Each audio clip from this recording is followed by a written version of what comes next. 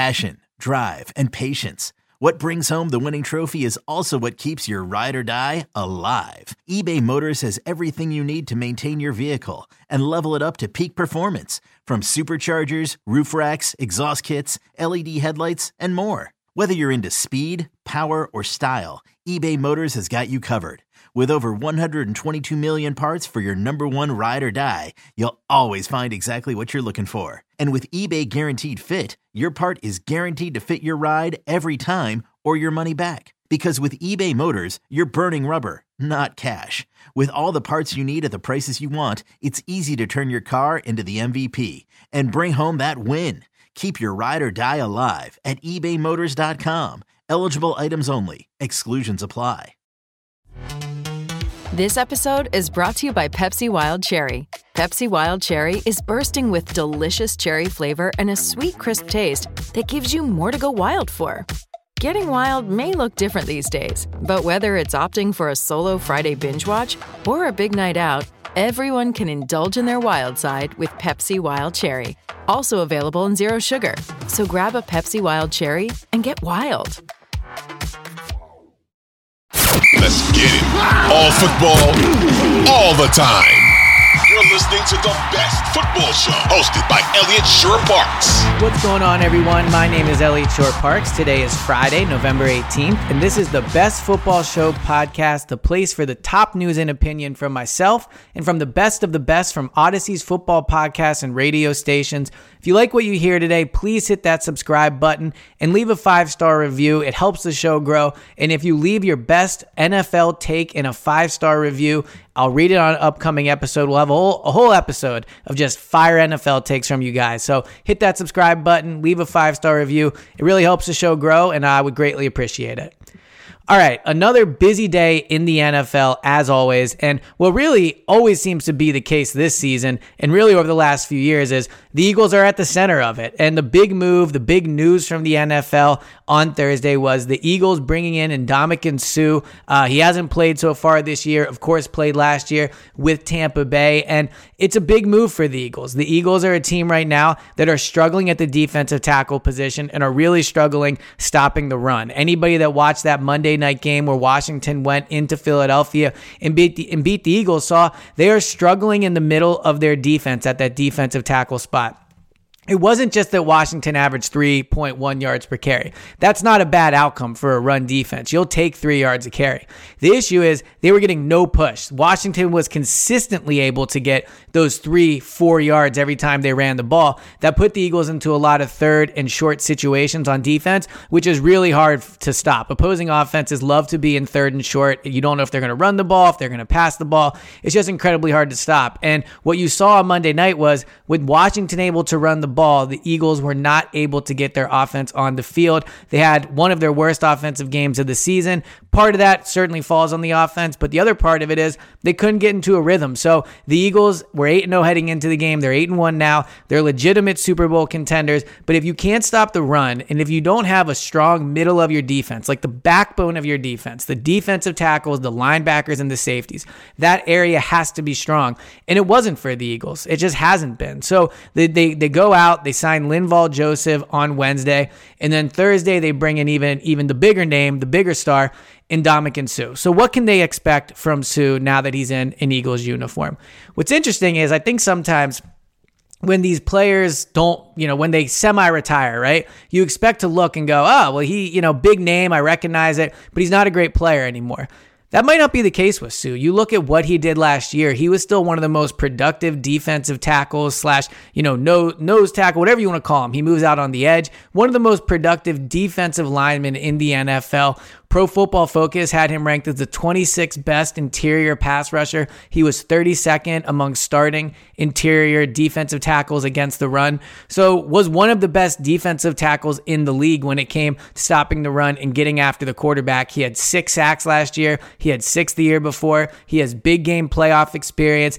And he's someone that I think is going to come in and make an impact for the Eagles. I know he hasn't played in a while, which is certainly a cause for concern. In my career, I've found whenever big linemen, right, like defensive linemen, offensive linemen, whenever they miss a large amount of time, it takes time to get back into football shape. Players that miss training camp, it takes them a while. Sometimes it can wreck their whole season. I've seen it here in Philadelphia, and it's happened across the league where if guys miss time, it takes time to get back into football shape. So that's something to consider with Suh. It's something to consider with Linval Joseph. But if I'm the rest of the NFC, my worry off of this is the Eagles had a weak spot. They had a weak spot in the middle of their defense. They had a portion of their team that could be attacked. They don't have that anymore. They just don't. I know they lost Dallas Goedert, but they still have an excellent passing game. They still have an excellent run game. Their offensive line is very good. Their quarterback is in the MVP discussion. Their secondary is very good. Their linebackers have been pretty good. Now that they have better defensive tackles, I think if you're Indianapolis, maybe not this week specifically, but if you're Minnesota, if you're New York, if you're Tennessee, if you're Green Bay, the other teams that the Eagles are either going to play or at the top of that NFC, you don't like your chances as much today, because if the Eagles are going to be strong against the run and they can get back to forcing teams into 3rd and long, into obvious passing situations, you're going to see them go and win a bunch of games in a row again, because that's why they lost to Washington. So credit to the Eagles for going out and making a move. Credit to Howie Roseman for going out and continuing to invest in the roster. Obviously, it's easy to say that they should when you look at their record, but not a lot of GMs and teams do. A lot of GMs in this situation or owners wouldn't want to spend money to get Suh. They wouldn't want to go out and sign veteran players, right? These are win now additions by the Eagles. Of course, there's no sure thing. You have to see how they're going to come in and how they're going to play. But I thought the signing of Suh was bad news for the rest of the NFC. Good news for the Eagles, who, even after coming off a loss, now, once again, if there was any question, I think you have to look at them without a doubt as the number 1 team in the NFC. The other big news in the NFL heading into the weekend, you can find both on the sports channels, on Odyssey, and you can also find on the Weather Channel. It's about this Buffalo game that's supposed to have, depending on where you look, 25 inches of snow, 33 inches of snow. Some places around the stadium could end up with 55 inches of snow by the time it's ready for Cleveland and Buffalo to kick off on Sunday. And now the NFL has a bit of a tough decision to make. There was a report and there was, kind of speculation that they're looking at maybe moving the game to Detroit, a team that, Buffalo plays on Thursday on Thanksgiving, which adds a complication to this. So if they can move that game to Sunday, the Bills can stay in Detroit and play on Thursday. Maybe that's a good outcome for them. But here's my main takeaway from this. And before I get into it, let me be clear. I was at the Snow Bowl for the Eagles-Lions game a few years ago where there was an unexpected blizzard right before kickoff. We all love watching games in the snow. I'm not going to sit here and say it's not fun. As a consumer, as someone that loves to watch football on TV and even in press boxes, it is awesome to watch snow games. But here's the other thing. Buffalo is building a new stadium, right? They've put out the pictures. It looks beautiful, all those things. Every team should be building a dome. As awesome as snow games are to watch, they are a nightmare for the NFL, right? Look at this. They're going to have to move a game to Detroit potentially because of this. They're unsafe for the players. They're playing in inclement weather. To be completely honest, if I was Buffalo, I would consider pulling my starters, at least some of the key starters in this game, because they're legitimate Super Bowl contenders. If they are out there and they're playing in 35-mile-an-hour winds, they're playing in, I know they're going to clear the field, but let's say it's snowing during game time, and they can't get it all out. You are risking your elite athletes that you've paid tens of millions of dollars for to win a Super Bowl. You're going to risk them out in inclement weather just because you wouldn't build a dome.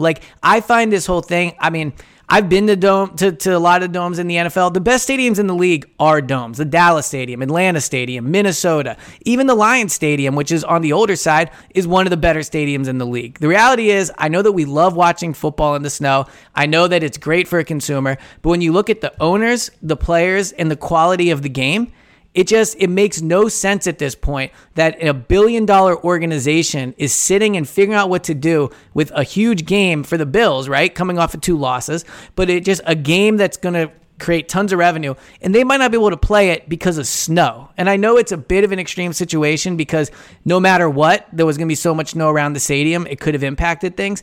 But every time I see a game might be impacted by weather, right? Whether it's pouring rain, whether it's huge wind, or whether it's this, which is a massive amount of snow with wind as well, like thunder snow is what they're calling it.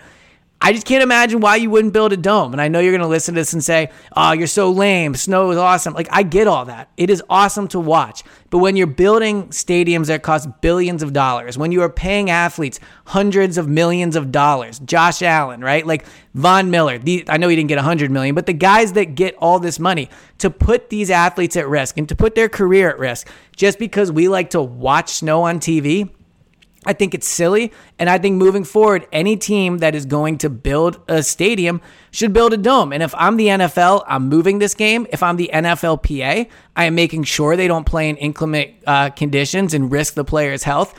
So moving forward, you got to go to domes. All that being said, I'll be in front of my TV watching if there's a snow game on Sunday.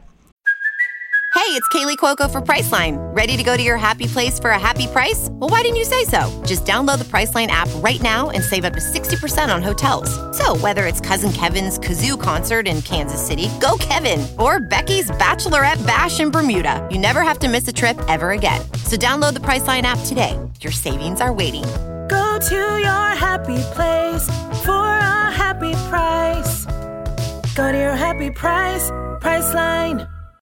All right, the last thing I wanted to talk about before we wrap this up is the 3 games I'm looking forward to the most this weekend. Some really, really intriguing matchups in the NFL. I thought the last few weeks, some of the matchups have left a lot to be desired, but there's a lot of really good games this weekend. And 3 I'm focusing on heading to the weekend are these 3.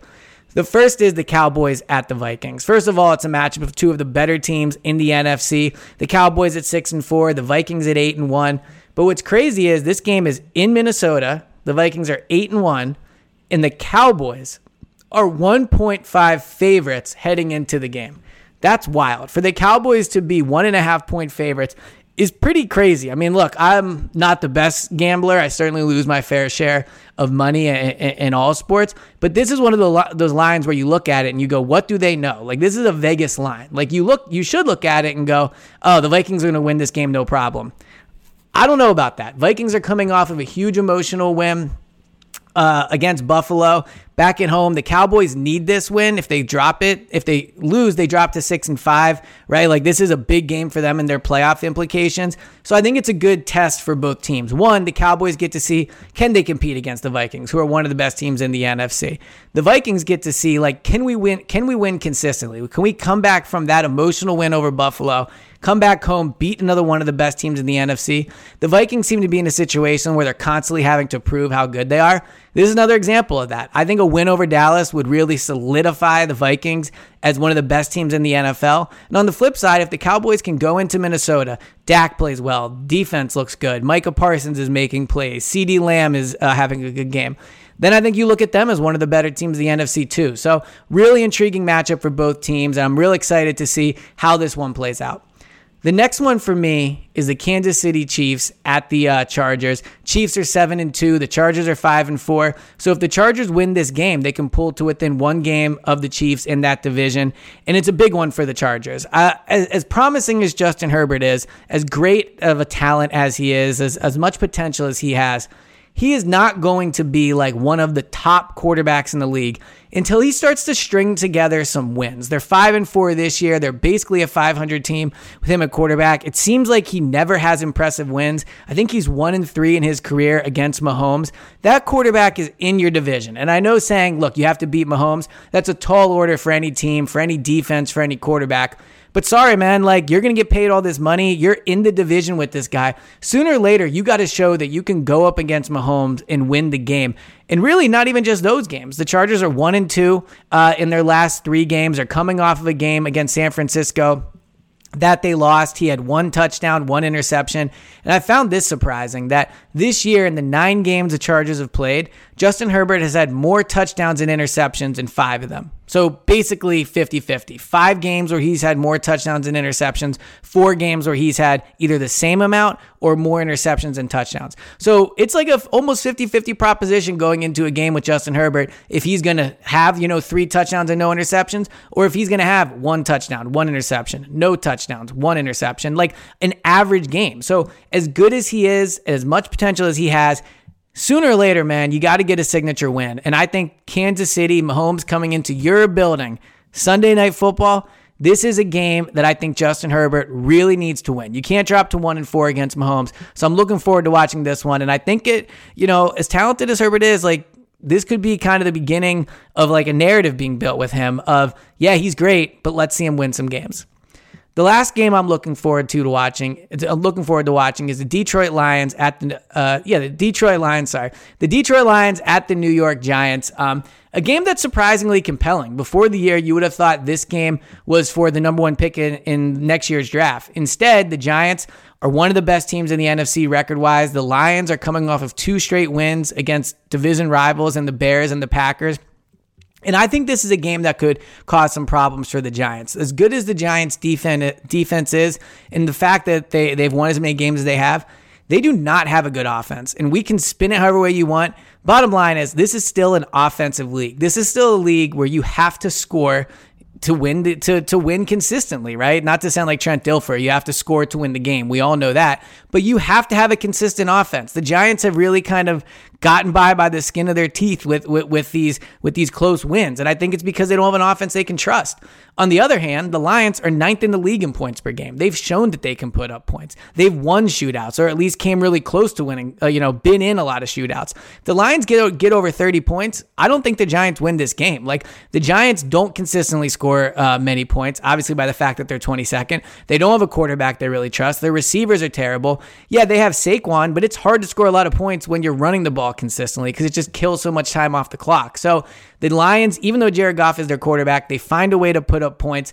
I think that the Giants are ripe for an upset here. I think this could be the Lions' 3rd straight win, which is pretty wild. Like, I was out on Dan Campbell. I still am. But if you can win 3 straight games, like, you're starting to turn it around there a little bit. So I think it's a big one for the Giants because you just have to keep winning if they want to be in on that top seed in the NFC. And then a big one for the Lions just to kind of get that 3rd straight win and show that they really are building something. So really looking forward to that matchup of the Detroit Lions at the New York Giants. This has been the latest edition of the Best Football Show podcast. Thanks so much for tuning in. As I said before, if you could hit that subscribe button and leave a 5-star review with your best NFL take, it really helps the pod out. It helps it grow. And I want to hear some of those NFL takes. So thanks again for listening, and I'll talk to you guys on Saturday.